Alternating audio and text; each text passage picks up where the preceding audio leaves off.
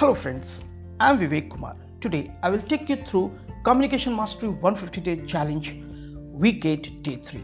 Today we will talk about the special word for today, word power and the grammar tips. Let's start with the special word for today. The special word for today is facetious. Facetious is an adjective that means given to or marked by mature, intelligent humor. Similar meaning to facetious is clever, humorous or smart. Opposite meaning can be brainless or stupid. For example, the essay is a facetious commentary on the absurdity of war as a solution for international disputes. Now, coming to the word power for today. The first word for today is famous. Famous is an adjective. If someone or something is famous, they are known to many people. For example, the Eiffel Tower in Paris is very famous. The second word for today is force. Force is a noun. Force is a person's strength or power. For example, he used all his force to try and open the door.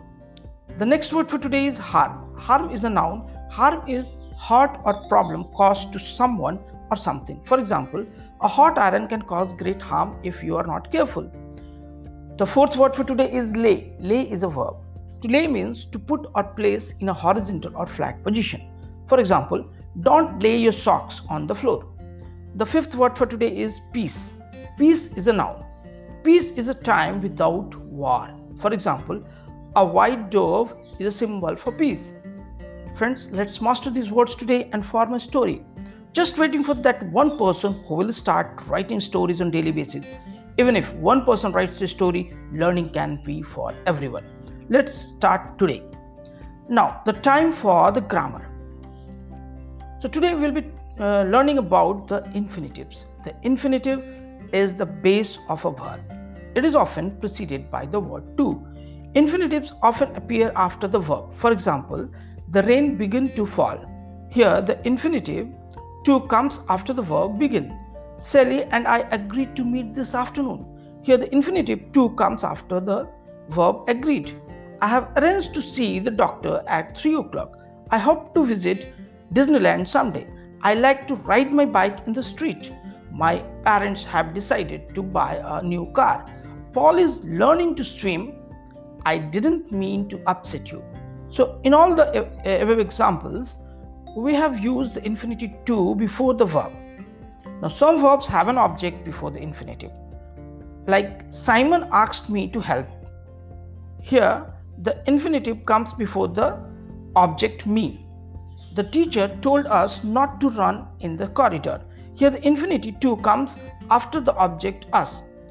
Susie persuaded her friends to play on the team. The manager allowed the staff to leave early. Now, infinitives often appear after adjectives, like the boys were afraid to cross the busy road. So here the adjective is afraid, and the infinitive to comes after the adjective afraid. Likewise, I am very pleased to see you again. This problem will be difficult to solve. The shelf is too high to reach. Don't you think it's rude to ignore the new girl in the class? The experiment was interesting to watch. You are welcome to come with me. So in all these examples, the infinitive to comes after the adjective.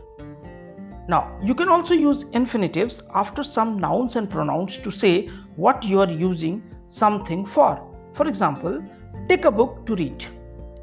I phoned for a taxi to take us to the airport. Has everyone got something to drink? I have got lots of nice clothes to wear. Find a space on the floor to sit in.